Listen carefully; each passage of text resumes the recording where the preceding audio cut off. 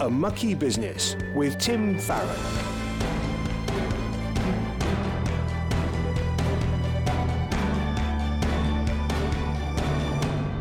Hello, I'm Tim Farron and welcome to a new series of A Mucky Business, the show which delves into politics through the eyes of Christians.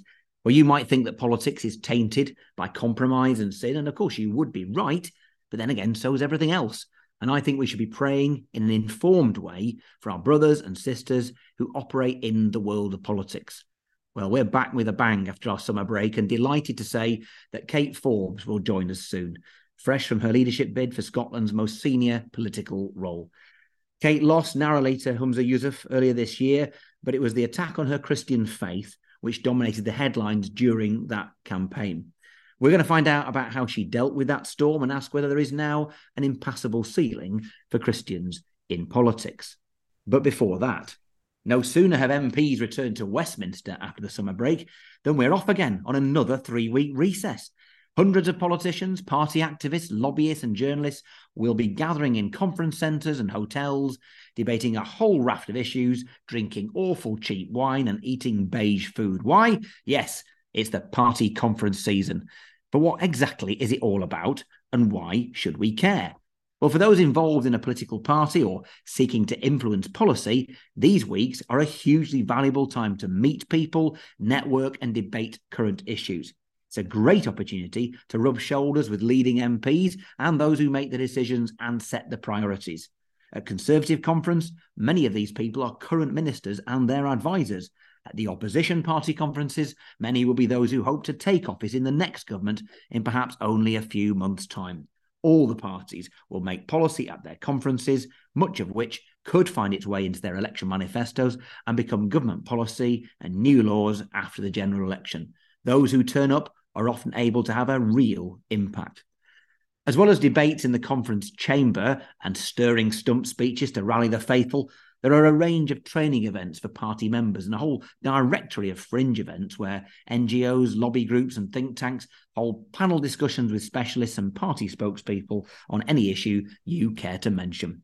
There are also receptions, discos and the less formal gatherings in hotel bars to socialise and network. My conference agenda this year has a heavy emphasis on environment and farming issues because I'm the party spokesman in this area. My diary includes a Q&A with party members on the environment, debates in the conference chamber on the housing crisis, state of our natural world and investing for our children's future, fringe events and meetings with a range of environmental charities and lobby groups, and a prayer breakfast with the Lib Dem Christian Forum and Tear Fund. Oh, and we'll be recording this show from the conference too, with my special guest Munira Wilson, the Liberal Democrat MP for Twickenham and the party's education spokesperson, and a Christian. Well, it all promises to be hectic, intense, exhausting and exhilarating. Why is all this activity significant? Well, in the run-up to a general election, conferences where the party's priorities become clearer, where the media scrutinises policies and personalities, and even where careers can be made or broken. Christian organisations always have a strong presence, hosting events and seeking to make their voices heard, and for ordinary Christian party members, it's a good opportunity for fellowship and to support one another. As we all know, politics can also be very shallow with ample amounts of backbiting, and the conferences can also be intimidating at times.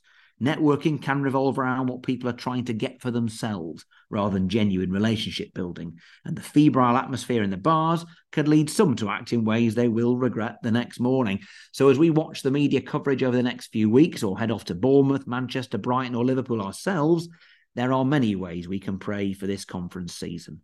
Let's pray for wisdom in policy making and debates, and for positive and constructive discussions around the many issues that face our nation. Let's pray for genuine relationships to be formed between people who truly want to make a positive difference to our society and who are able, in the words of 1 Thessalonians 5:11, to encourage one another and build each other up. Let's pray for the party's different Christian organisations, Labour's Christians on the left, the Conservative Christian Fellowship, and the Lib Dem Christian Forum, that they would have good conferences and be strong collective witnesses for Christ. Alongside the inevitable gossip and intrigue, let's pray for a real spirit of graciousness. And in the words of the Liberal Democrat Christian Forum fringe event that's taking place on Disagreeing Well, an encouraging of ongoing, respectful debate where diverse opinions exist. And finally, let's lift to God all the Christians who will be present in either professional or personal capacities. May they walk closely with him and be salt and light in all their interactions during this conference season. A Mucky Business with Tim Farron. Well, so to our guests. Kate Forbes is the MSP for Skye, Lochaber and Badenoch.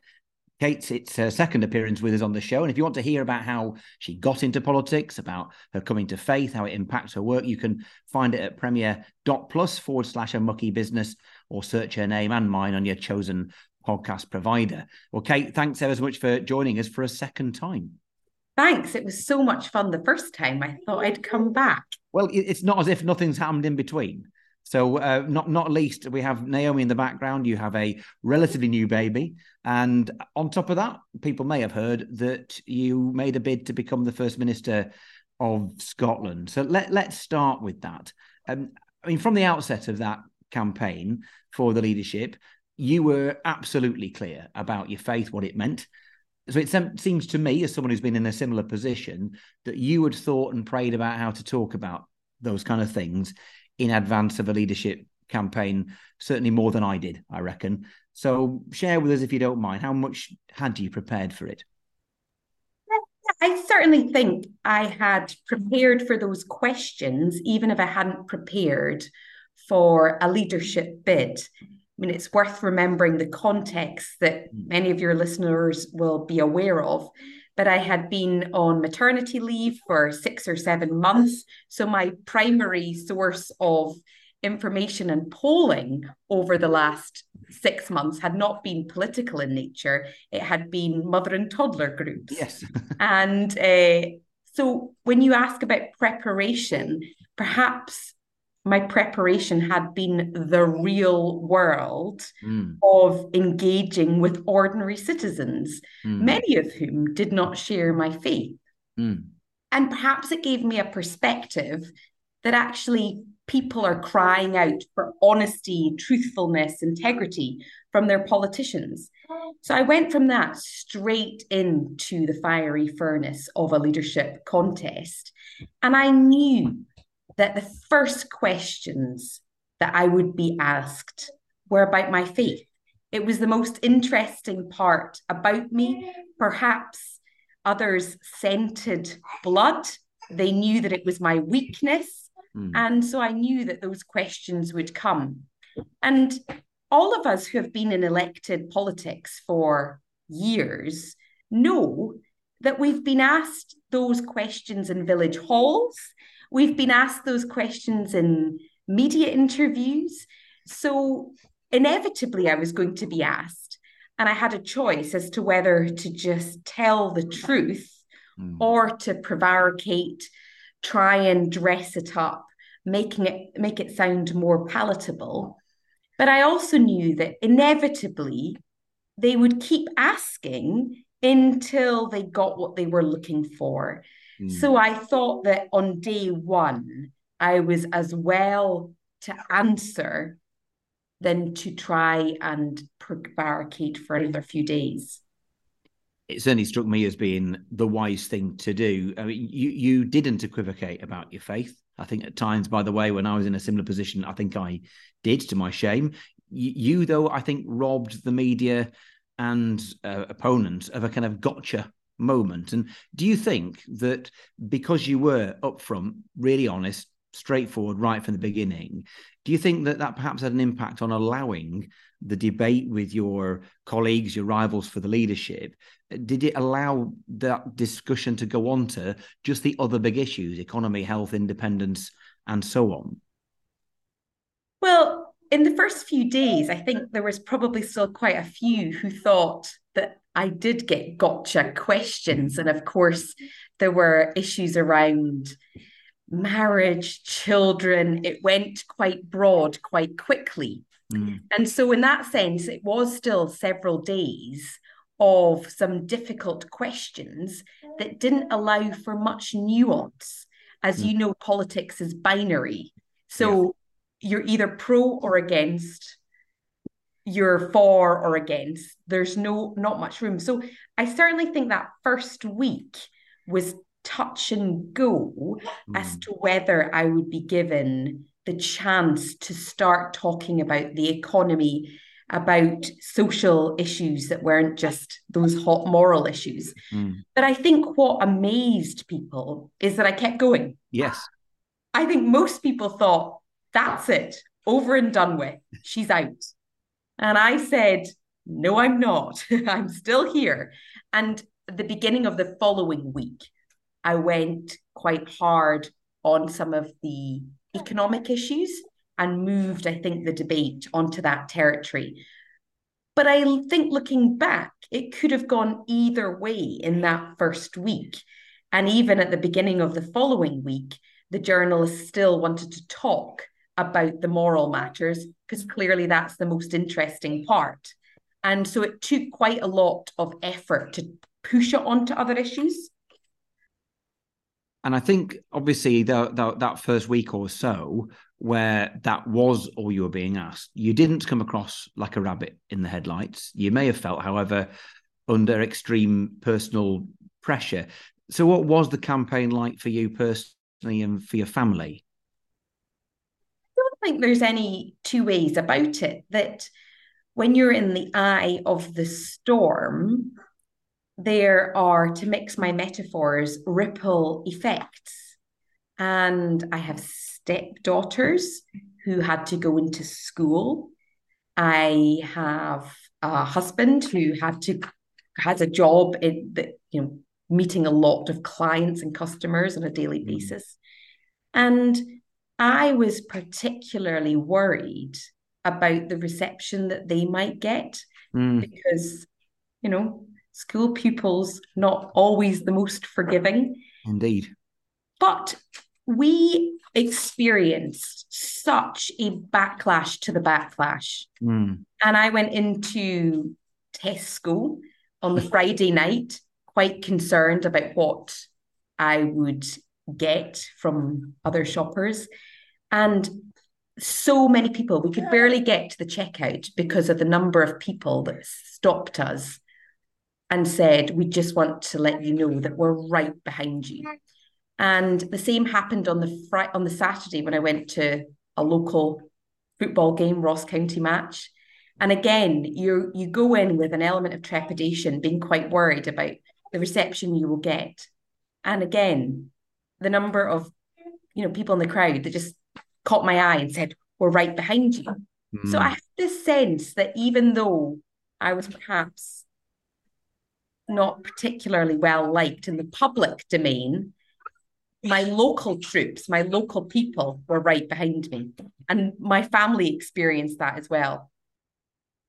And that's really encouraging. And I guess in those first days, certainly from where I was sat watching this, there were people within your own party, not locally, but perhaps across the country, who had been lining up to support you, and a minority, but nevertheless, they kind of withdrew their backing in the day or two or three after the initial outpouring of honesty from you in response to those initial questions.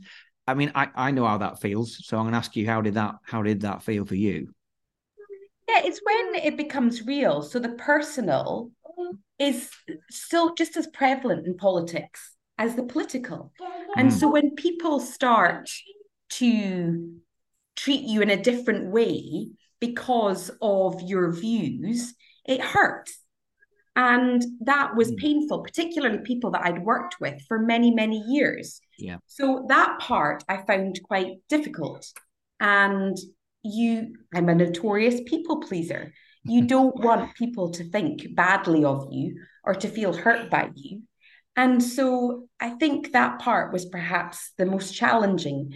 And many people, without breaking secrets, had written to me to apologize for the action that they had to take. So I think they knew the impact it would be. And they also know that I'm somebody who's cared for them, loved them, been there for them in the past. Now, again, during the campaign and since, how have you found the Christian community across Scotland and beyond? How have they responded? Did you find Christians supportive, less so, a mixture? Well, since the beginning of my political career, I've often felt there's a tension between what the Christian community might expect of me or hope to see me do and my duties and responsibilities as a representative of everyone. What was really interesting during the leadership contest is I think those fault lines disappeared. And there was so much uniting both Christians and people without faith along principles like freedom of speech, freedom of political view, freedom of conscience. These are principles that unite Christians and those without faith. And I loved seeing that. And I really was heartened by the amount of prayer people expressed for me, concern they expressed. There were a small minority of people with faith and without faith who were also united in thinking that I had done irreparable damage to my witness. And ultimately, I'm conscious that I'll have to give an account for what I say and do, and so will they. And perhaps that is the nature of, faith, whether it's lived out publicly or privately. A Mucky Business with Tim Farron. We're joined by Kate Forbes, the MSP for Skye, Lochaber and Badenoch, and we're also joined in a cameo role by baby Naomi, which is fantastic. Well, let's go back to the hustings. Now, during those hustings, once we pretty much, at least it felt like it, moved beyond the total focus on your faith and we got into actually talking politics, I noticed during the hustings, you took a couple of fairly clear swipes at your main rival over his track record in previous cabinet positions. So how do you respond to the accusation that Christians should be nicer than that? Well, you could also argue that Christians should never go into any competition for fear they might win and beat somebody else. So, let's be clear about the nature of the job, the nature of contests and competitions, and also the extremely important role of leading a nation and the need to be competent, the need to have a clear vision, the clear need to have principles. And so any debate that I took part in was very much querying my opponents along those lines. As they had every right to query you. And I don't think my opposition held back either. No. And we look at the result, and there may be some people who, observing that cursed ratio of 52-48 that you missed out by. And I guess they might think, well, if only she kept her mouth shut on all that God stuff in the first place, she'd have won. Is there any truth in that? How do you respond, do you think? Hypotheticals are notoriously difficult to answer because would I have had as much public interest had I kept my mouth shut? Maybe I would have won, but would then have fallen quite quickly because of these issues emerging. I think people admired and respected honesty. That's what it felt like to me. I mean, for what it's worth, my observation is that if you hadn't been, it's not as though people did not know you were a Christian. And that even if you had not come out of the stable doors in the way you had in those first few days of the campaign, it would have been brought up.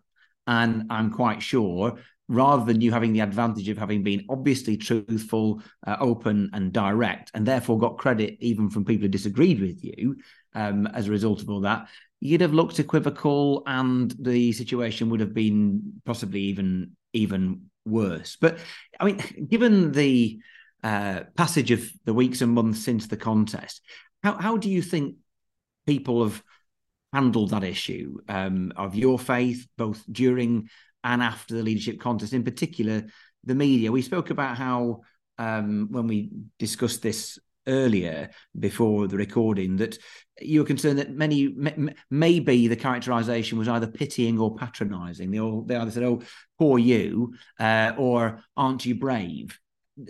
Is there a better and different characterization than that? I think there is a better characterization, which is that this should be fairly normal. I mean, is it particularly novel for a politician to state their mind and state the truth? Is it particularly novel to hear perhaps minority views or unpalatable views in public life? It's clearly abnormal to hear views of faith in public life. So I actually think that this might just be writing perhaps the pendulum that has swung too far in the opposite direction, which is what this made this so novel. It wouldn't have been novel. So in other words, it wouldn't have been brave years ago, but it is now.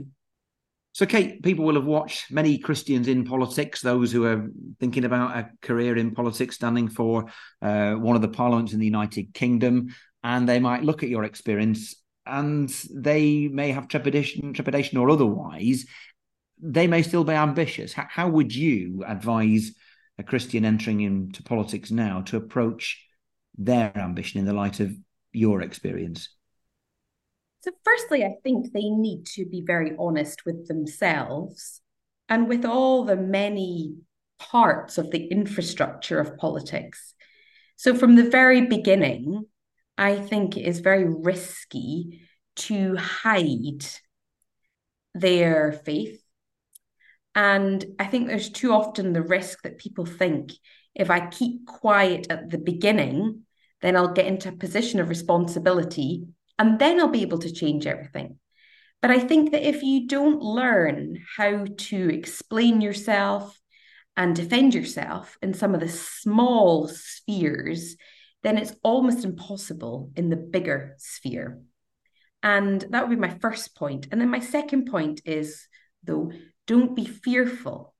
There is nothing to fear. That at the end of the day, if you want to be in politics, go for it.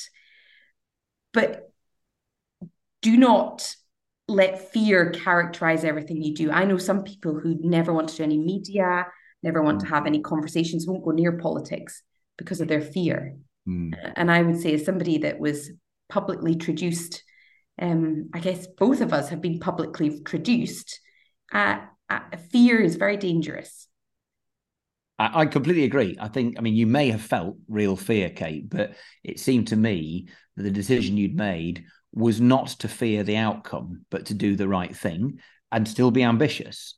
And I think that contributed to you very nearly winning. And what am I? Who am I to make any comments? But you're far younger than me.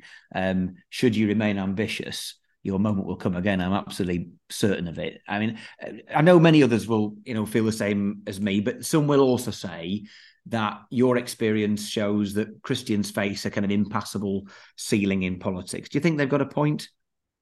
No. People said to me that it was impossible to be an elected representative and a Christian. Well, that's not true. Then they said it was impossible to be in a senior position of influence and be a Christian. Well, that wasn't true. And then they said it was impossible to be leader and a Christian. And I would suggest that actually the backlash to the backlash and the public cries for truth, integrity, reality means that they're actually crying out for more honesty rather than less honesty. Going back in the day, and we're talking 15 or so years ago, and even I only vaguely remember what this is about. I think it was over Europe. I resigned from the Lib Dem front bench in opposition. Not the biggest of deals, let's be honest. And nevertheless, I remember being stopped in the street in Kendal maybe a fortnight afterwards, and some guy said to me, "Well done on your principled stand." I can't remember what it was about, but well done. And it's a reminder that people do value, even if they don't agree with you, they do value people who will do something that is apparently sacrificial to them, but which is right, and people acting in line with conviction. And in a time where I think politicians are, above all else, thought to be not very good at that kind of thing, I think even for people who are not Christians, I think people took a second look at you. So, look, Kate, it's been an absolute pleasure to have you and Naomi on the show. What a blessing. Thank you for your continued witness. Good luck with whatever comes next. Thanks. I think some might argue she makes more sense than I do, but I'll leave that to your listeners to figure out. Well, I thought the debate was good. I thought, it was probably harder than First Minister's questions. Yeah, absolutely. Thank you so much, Tim. Now, each week, we give you the opportunity for you to ask any question that you'd like about this mucky business of politics. Now, it might be an aspect of this world that impacts us Christians who work within it, or maybe there's a particular issue that you're struggling to make sense of. I would love to hear from you and attempt an answer. So please drop me an email to farron@premier.org.uk.